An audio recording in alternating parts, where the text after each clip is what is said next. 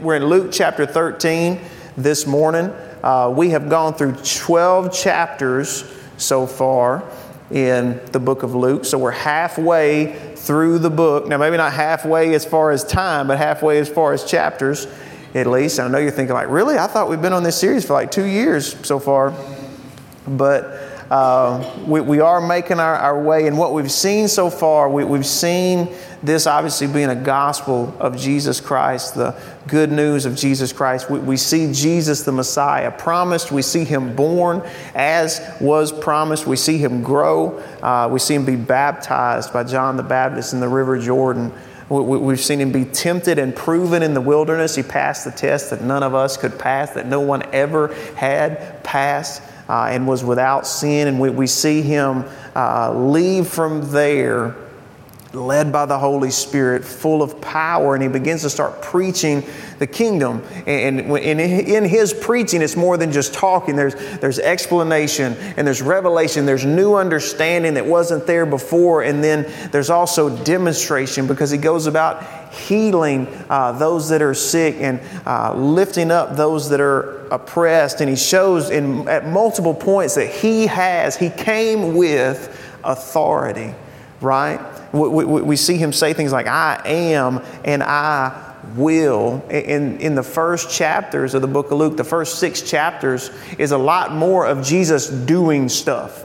He's doing kingdom stuff. And then when He calls His disciples, we see it shift towards a little bit more teaching.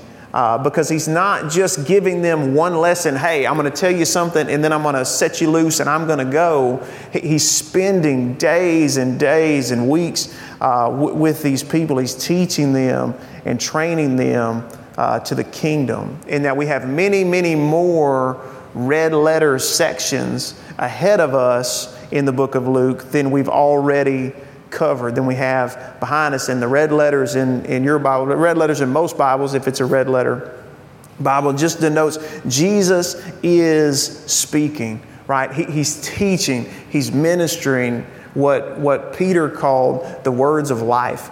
There's one point where many of His disciples, His followers, had left Him, walked away because He had confused them, confounded them. And He looked at the 12 and He said, do y'all want to leave too? Are you going to leave next? And Peter just looked at him and said, where else are we going to go? You alone have the words of life. So we've got a lot more words of life ahead of us as we walk through the book of Luke. And again, he's telling us what the kingdom that He has brought looks like. What it looks like to live in that kingdom and how it's different from the kingdoms of darkness and the kingdoms of this world. So let's read Luke 13, starting in verse 1. We've got 5 verses today, so it may stretch out the length of time. 13, chapter 1, I want to read it, and then we'll pray over the word as we receive it this morning. It says, about this time, Jesus was informed that Pilate had murdered some people from Galilee as they were offering sacrifices at the temple. And then Jesus said, do you think those Galileans were worse sinners than all the other people from Galilee? Jesus asked. Is that why they suffered? Not at all. And you will perish too unless you repent of your sins and turn to God. And what about the 18 people who died when the Tower of Siloam fell on them? Were they the worst sinners in Jerusalem? No. And I tell you again, unless you repent, you will perish too. Let's pray. Father in heaven, bless your word today as we receive it. Open our eyes to the wonders of it. God, I thank you that it is alive, that it's not just text on a page, but it can be life and health to all of our flesh, that we can feel it down in our bones. And I thank you that you will encourage us with it today, edify us with it today, build us up, and teach us and train us in the way that we should go. In the name of Jesus. Amen. So this passage, now listen, there are plenty of often preached passages, often discussed passages in Scripture, especially in the Gospel. You think about, we just talked about the Good Samaritan parable a few weeks ago. Everyone has heard that one. We know it's in there. We may not have read it in a while, but there's passages of Scripture that we are completely, we believe at least, familiar with. You know, whether it's some of the miracles of Jesus, the popular teachings of Jesus, sections like the Lord's Prayer, or again, the parable like the Good Samaritan. But as we walk through any piece of Scripture, piece by piece, chapter by chapter, what we figure out is that there's more in there, and we see it all, right? I mean, we read a passage like that, and we go, I don't know that I've ever read that passage before. I don't know that I've ever heard that passage before. We come across something and go, that's in there? That's a little bit strange. But we take for granted that we know all the stories and all the teachings of Jesus, and then we come across something and we're like, what's this now? You know, like when we were talking about in Bible study on Wednesday night when Jesus is rolling around with the disciples, and one of the villages had turned them away. And James and John speak up and say to Jesus, like, should we now call down fire on them and destroy them, Jesus? Would this be a good time to do that? And of course, he rebukes them and tells them no. But you don't hear that preached a lot. You know, you don't hear about that passage, but it's definitely in there, and it has plenty in it that we can learn. And this passage is one of those passages where you just kind of go, have I read that before? I'm not sure. So what has happened is Jesus is going about doing what he does. And it says about this time he was informed. So some people show up with some news. It's, did you hear that Pontius Pilate, the governor, the Roman governor over Judea, did you hear that he mingled the blood of some Galileans with their own sacrifices, meaning that he murdered them or had them killed when they were taking their sacrifices to the temple. They were making sacrifices to the Lord. So for some reason unknown to us, Pontius Pilate has ordered the killing of men from Galilee even while they were in the temple offering sacrifices to the Lord on holy ground. And so this news comes in, and you never know the intent of someone who's sharing information. We don't know why they brought this. Maybe they just thought, hey, maybe this is just news. We need to tell people this. This is obviously something big has happened in our local area. We need to spread the word. Maybe it was to try to reinforce, hey, Pontius Pilate is bad. The Romans are bad. We should do something about these Romans. Maybe it was, we don't understand why this happened. Can you believe that this happened?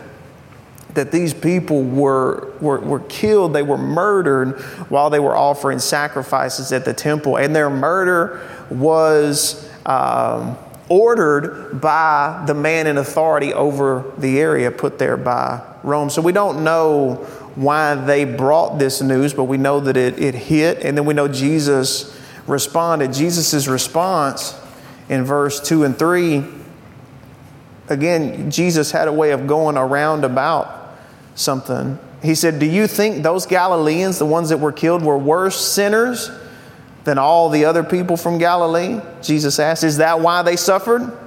Verse 3, not at all. And you will perish too, unless you repent of your sins and turn to God.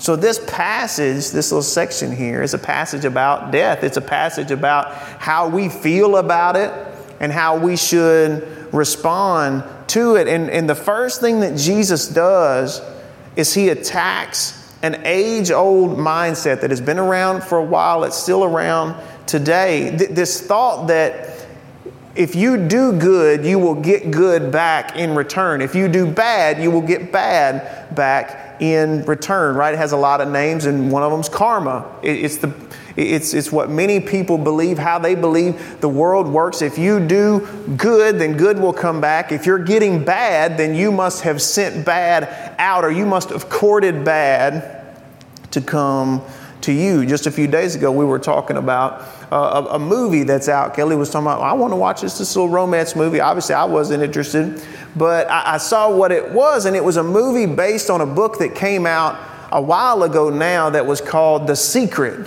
And I don't know if you heard about it, but the book, The Secret, allegedly, the secret that they were revealing or saying that they were revealing to people is that your thoughts and your words are a powerful force. And if you think good things and you say good things, then you will, by the law of attraction, bring good things toward you.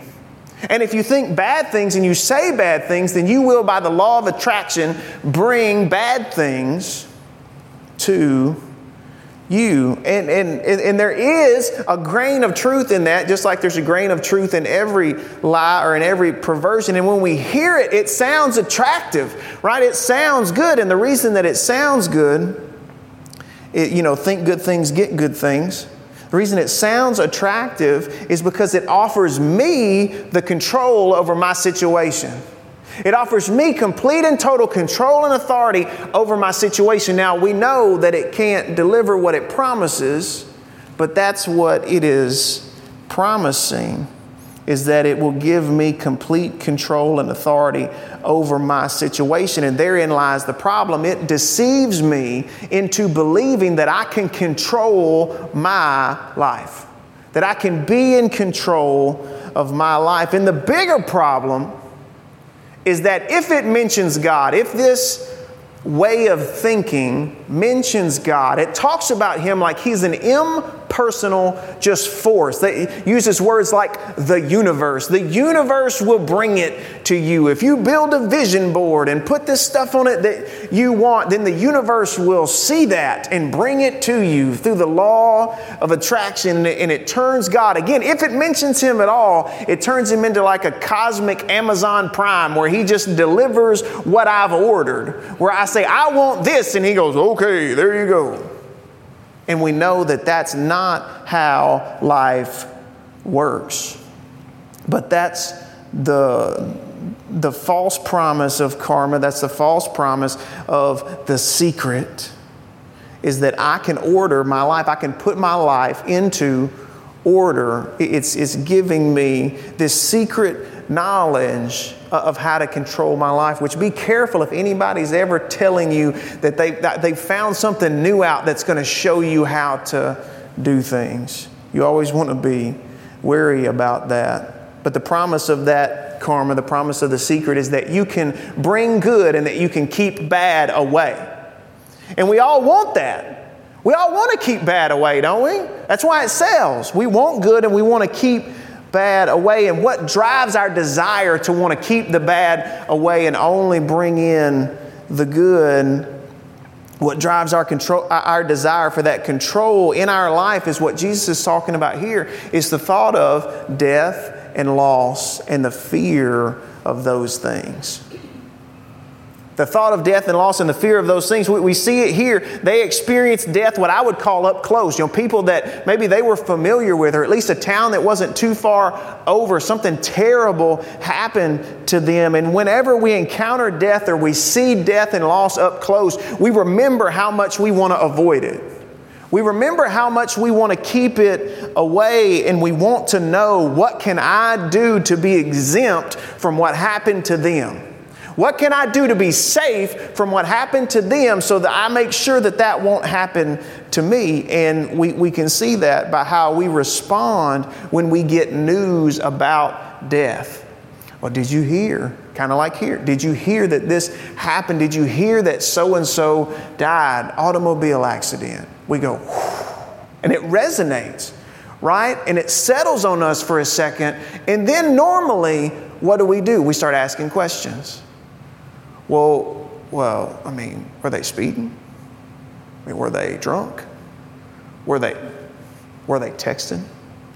Were they driving and they fell asleep? What am I doing? I'm trying to figure out how this bad thing happened to them so that I can avoid whatever they did to cause it, and then it won't happen to me. That's what we do. It's the way we talk about these things. When we start asking those questions, we want to attribute it to something that we can avoid, and then we'll be safe. Did you hear so-and-so died? Oh man, I didn't know that. Had he been sick?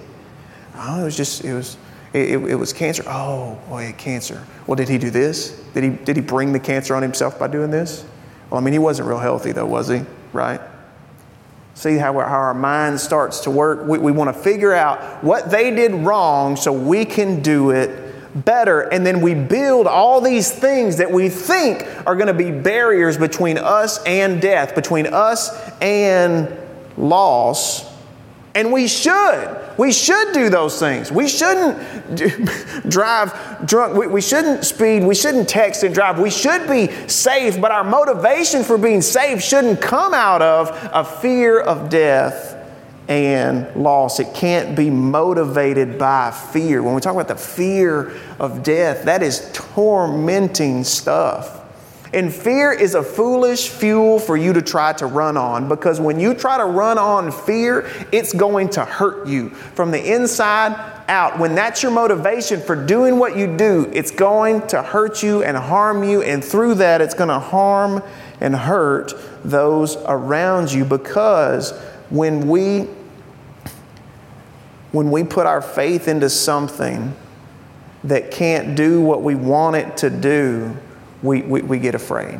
When we put our faith into these processes that we build, when we put our faith into these decisions that we make, that if I do this, it'll keep me safe. Fear is the result, because we see in truth that it's not going to be able to do what we want it to be able to do. Again, we should do good and wise things, but we also need to understand we can eat as many blueberries as we want. We can get as many exercise machines as we want. We can make sure our levels are just as perfect as we can ever get them to be. But at the end of the day, we cannot fully keep back loss and or death.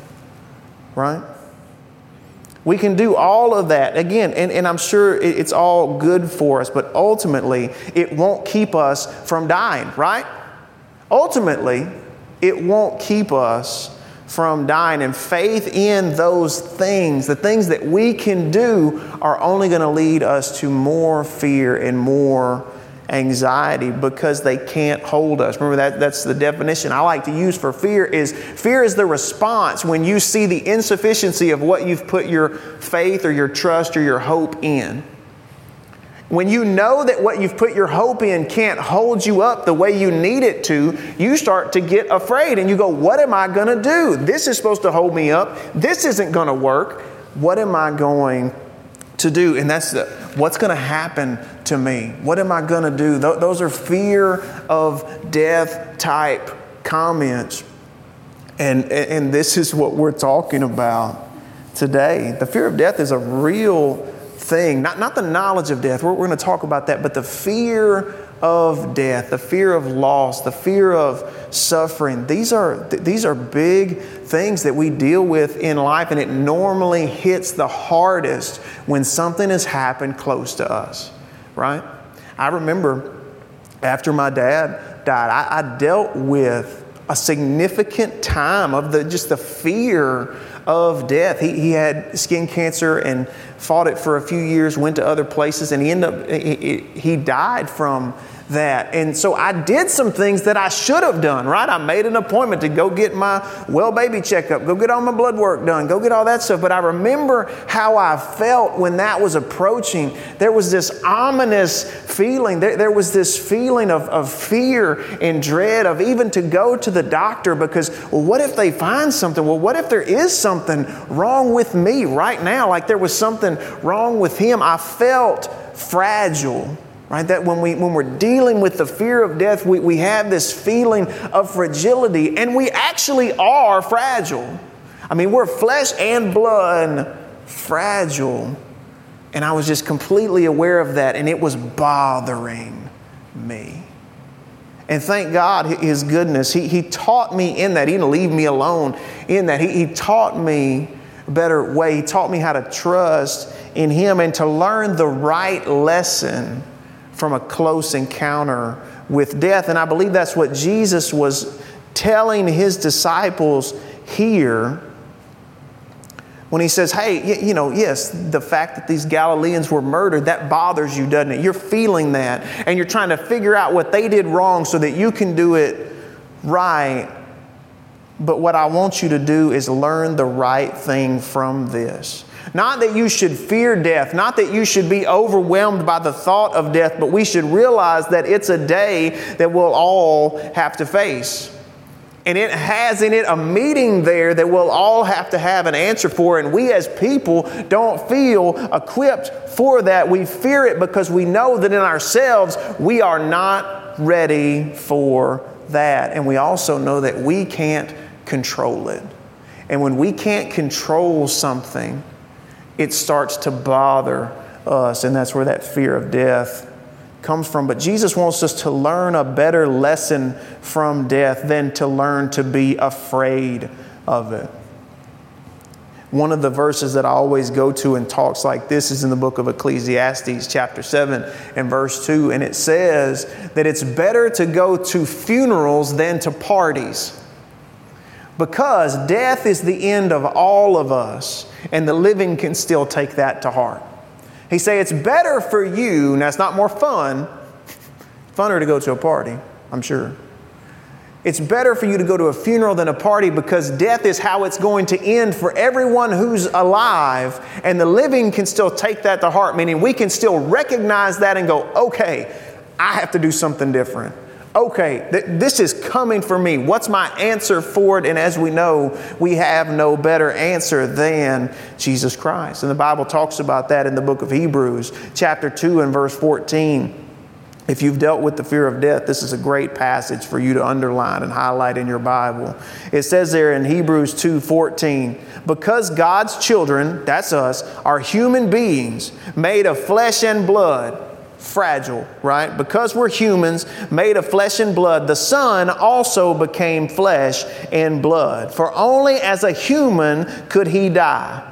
And only by dying could he break the power of the devil, who had the power of death. Only in this way could he set free all who lived their lives as slaves to the fear of dying. Only in this way, wow, becoming like us, putting on a fragile body like the one that we have, dying, only in this way could he set free all who lived their lives as slaves to the fear of dying. A slave doesn't get a choice. A slave has to do what the master says. And he says they were slaves to the fear of dying. It drove everything that they did, but he came to break it. He was telling them that the Galileans that had died, that had been murdered in the temple, weren't any more or any less deserving of death than they were, or than we are. He was like, they have made better decisions in your life. They're just like you. Death is coming. Then he says, repent, or you also will perish. He didn't want to make them afraid of death, because Hebrews tells us that he came to break that. He came to destroy it. He came to set free those that were held captive by the fear of death. Think about how much loss actually occurs just from the fear of loss. When I try to keep from losing, I always lose. When I draw back from risk, when I draw back from vulnerability, when I draw back from exposure in life, I always lose anyway. Think about all the loss that has come up just because of the fear of loss and death. We don't want to feel vulnerable. We don't want to feel like that's the end for us. And so we build those barriers, those walls to try to hide behind so that we can gain control, and we'll never be able to do it. And then when we've built up all those walls, we're walled off from others. We're walled off from life itself. And Jesus' prescription for the fear, or you could even say the fascination of death, the fear of death, he tells them in verse 3, the latter part of verse 3, repent of your sins and turn to God. Repent of your sins and turn to God. We know the word repent means change the way that you think. Think a new way. Have your mind renewed Repent of your sins. Think differently about how you have sinned and turn to God as what? As your answer. Change the way that you think. Acknowledge your sin before God because He's the only one who can conquer death. And again, we should do all the good things in life that we can do. We should live wisely. We know that. And then knowing that we can eat all those blueberries. Blueberries, power fruit, I'm telling you. I heard one presentation, this lady, basically, it sounded like if you just eat enough blueberries, you'll live for forever. And they pitch that because that's what we want. We want to find out, what can I do to always keep this away? And the answer is you can't do enough to keep it away. You should make wise decisions in life. You should be healthy. You should take all your vitamins. But if you do all of that and you try to avoid all the dangers, I'm going to avoid all the dangers. I'm never going to go anywhere. I'm never going to do anything. I'm never going to try anything. You can avoid all of them, and yet we will still find ourselves at the end weak and unable to hold off death. In the end, from coming in the end, we can do everything.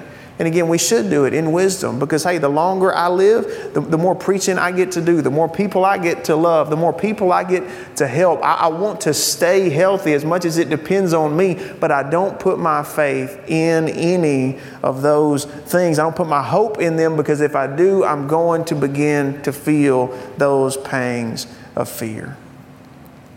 Again, we should be wise in worship towards God by taking care of this body. We shouldn't live foolishly. Worship Him with what He gave us, with the understanding that I still have to look to Him ultimately as my answer. It's so funny. I think it bothers us more now because we know so much more stuff. We know so much more bad stuff that goes on.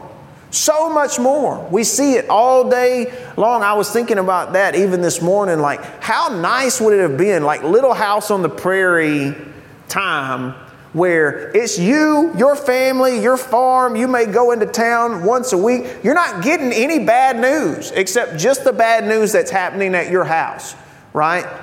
Just the bad news that's happening there. Well, yeah, she's not feeling good today. Oh, okay. Hate that. You don't hear about all the loss and tragedy and death of the whole world like we do now. We have the news at our fingertips. Some of it real, some of it is fake. But we see all of the bad things, and our minds have been expanded by this, and we are just convinced that we are around the corner from death at every turn, right? We are around the corner from getting abducted at every turn.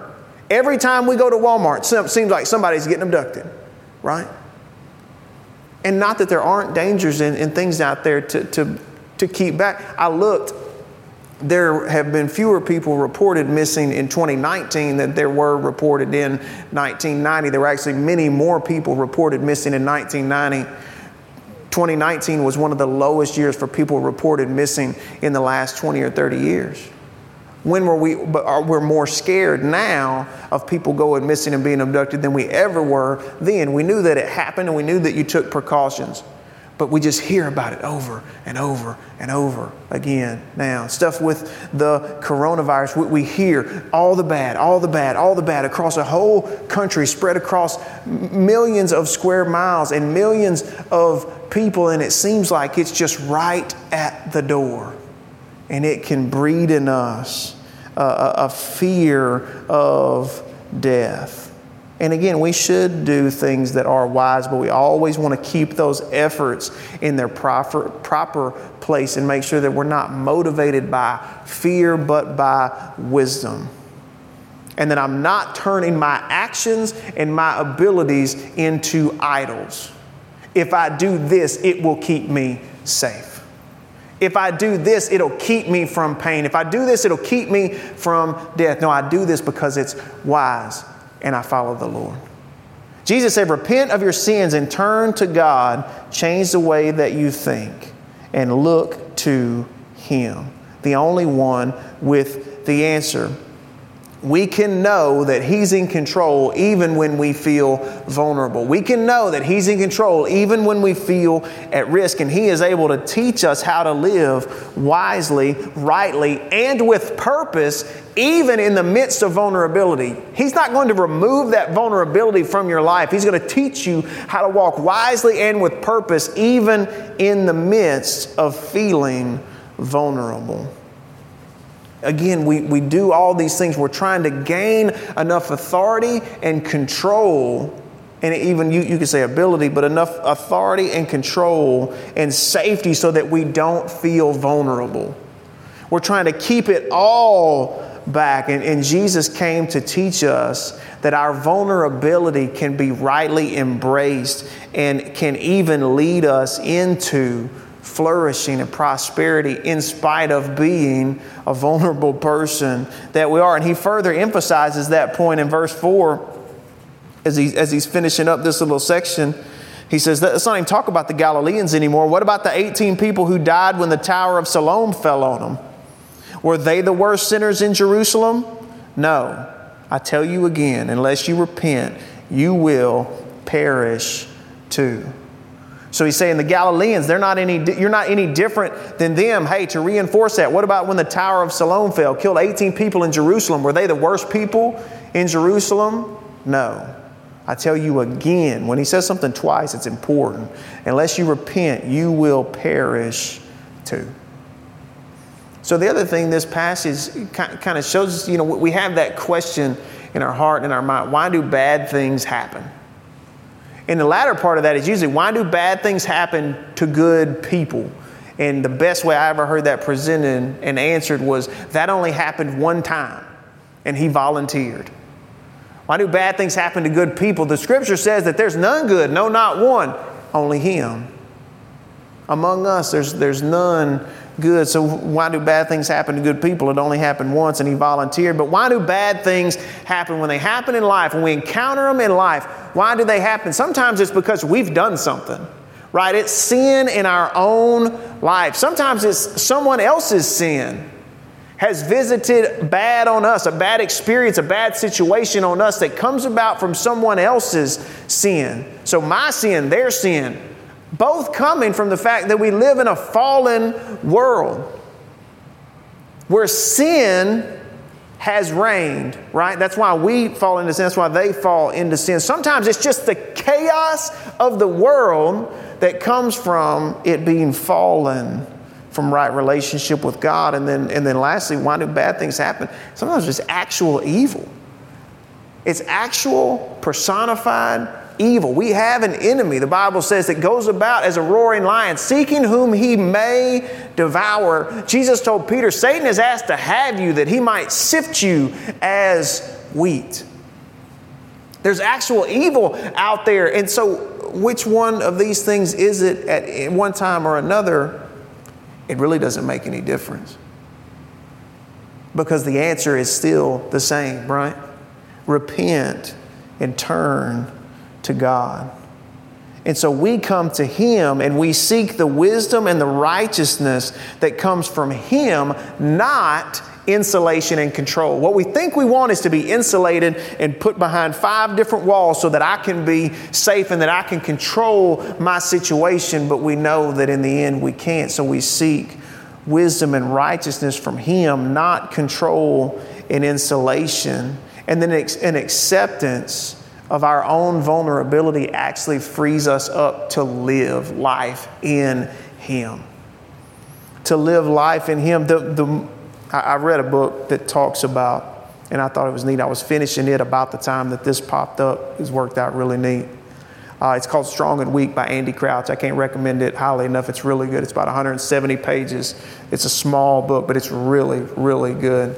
And it talks about the intersection of authority, meaning my ability to do something, and vulnerability, taking a meaningful risk in life. And he talks about how the best case for us is authority with vulnerability. If we try to have authority alone, then it'll mess us up. And if we're vulnerable only, without any authority, without any meaningful way to act and to live, that it's also torturous for us. There's a lot of suffering there. But one thing he taught in there is that the more that we pursue authority, meaning our ability to control the situation, actually the more vulnerable we become.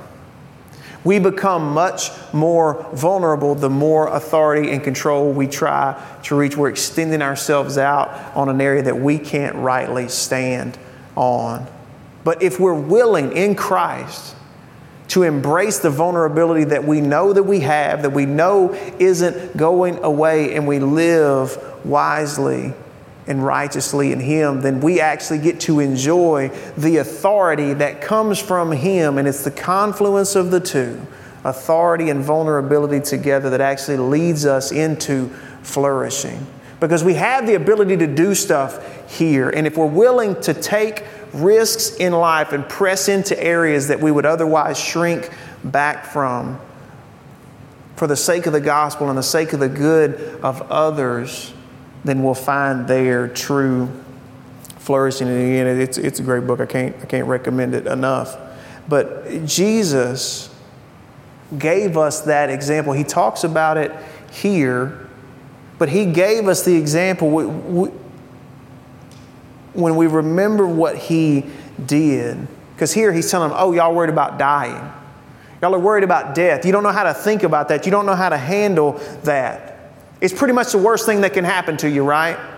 What's the worst they can do? Kill you. That's right. That's the worst thing that can happen to you. And then He chose to take on all of the vulnerability that we have.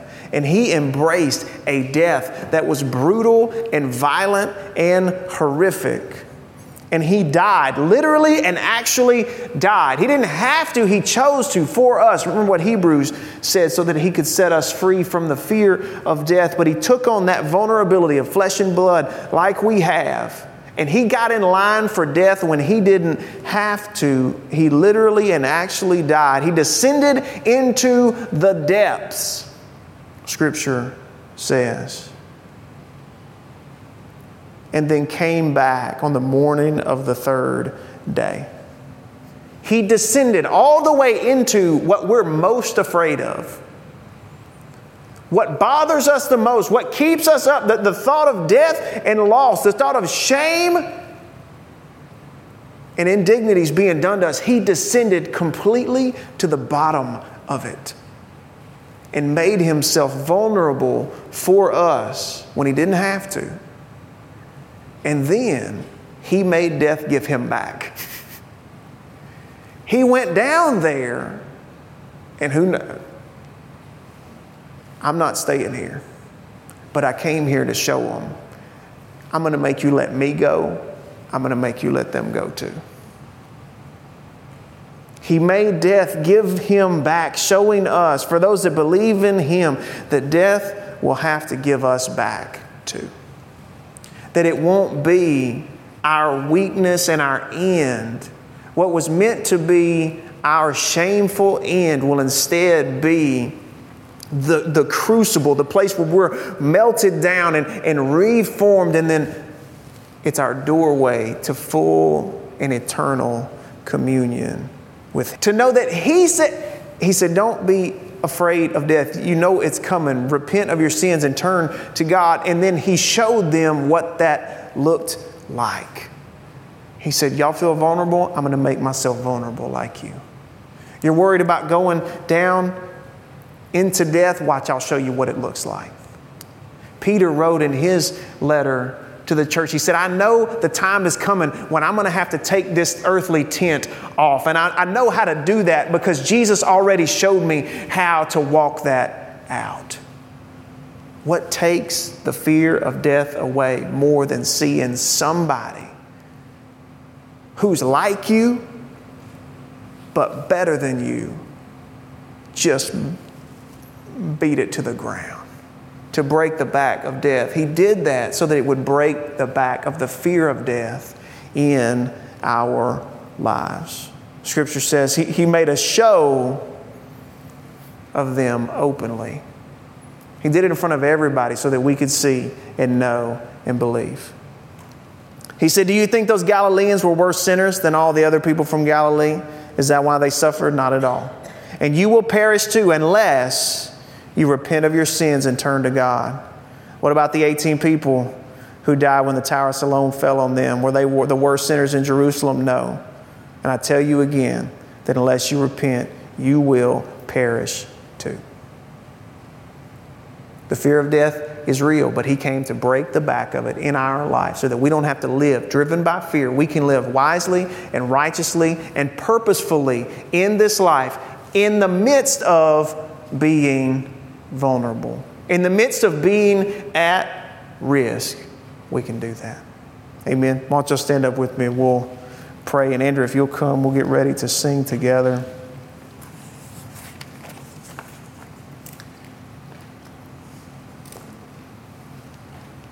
The one scripture says, don't be afraid, neither be dismayed, for the Lord your God is with you wherever you go. I like the King James in that one. The Lord your God is with you whithersoever thou goest. Always remember that. We don't have to be afraid. We don't have to be dismayed. He is with us. He is for us. What's the worst that Pastor Jake always said? What's the worst they can do to you? Kill you. Maybe torture you first. That's right. And Jesus destroyed the power of death for the believer. It's still our final enemy. It's still the last one that we face. And whenever we reach it, whether it's suddenly or slowly, we come to it in weakness and the inability to do anything to fend it off. And we can only trust completely in Him. Amen. Let's pray. Father, thank you. Thank you that you sent Jesus. You knew that we were afraid. You knew that we were concerned because we saw the inability and the insufficiency in our own selves and what we could do. And you sent Jesus to redeem us from our sin and also to break the back of the fear of death in our life that we were slaves to. We had to follow that, and we don't have to follow it anymore. I thank you that you do teach us how to live wisely, how to make good decisions, but that we don't have to be afraid, that we can walk wisely and righteously and purposefully in this life, even though we're vulnerable, even though we're just flesh and blood humans, because Jesus came and showed us that what we were most afraid of, He was well able to defeat. He made Himself vulnerable for us so that we could take on His authority. And I thank you for that. God, I bind the spirit of fear and I loose the spirit of faith to act in our hearts and in our lives, that we won't look to other things to hold us up when only you can, but we will see things the way that you see them. And we will always look to you as the author and the finisher of our life. You're our beginning and our eternal end, and we thank you for it. God, as we get ready to go today, I thank you that we leave in peace and unity together with one another. I thank you that you keep us safe. I thank you that you protect your people, that you give your angels charge over us to hold us up in their hands, that we wouldn't even stub our toe, and that we can walk through this life without being afraid. God, I pray for those that are joining us virtually. I thank you that we're not separated in the Spirit. I thank you are there with them to give them exactly what they need today because you love them so much. And Father, as we enter into this changing season, not just a move from summer to fall, God, but as the season begins to change, because we feel a turning and we feel a movement, I thank you, Lord, that we won't shrink back from the opportunity to serve you here together and in our community, but that we'll press on faithfully and with steadfastness, just like Jesus showed us.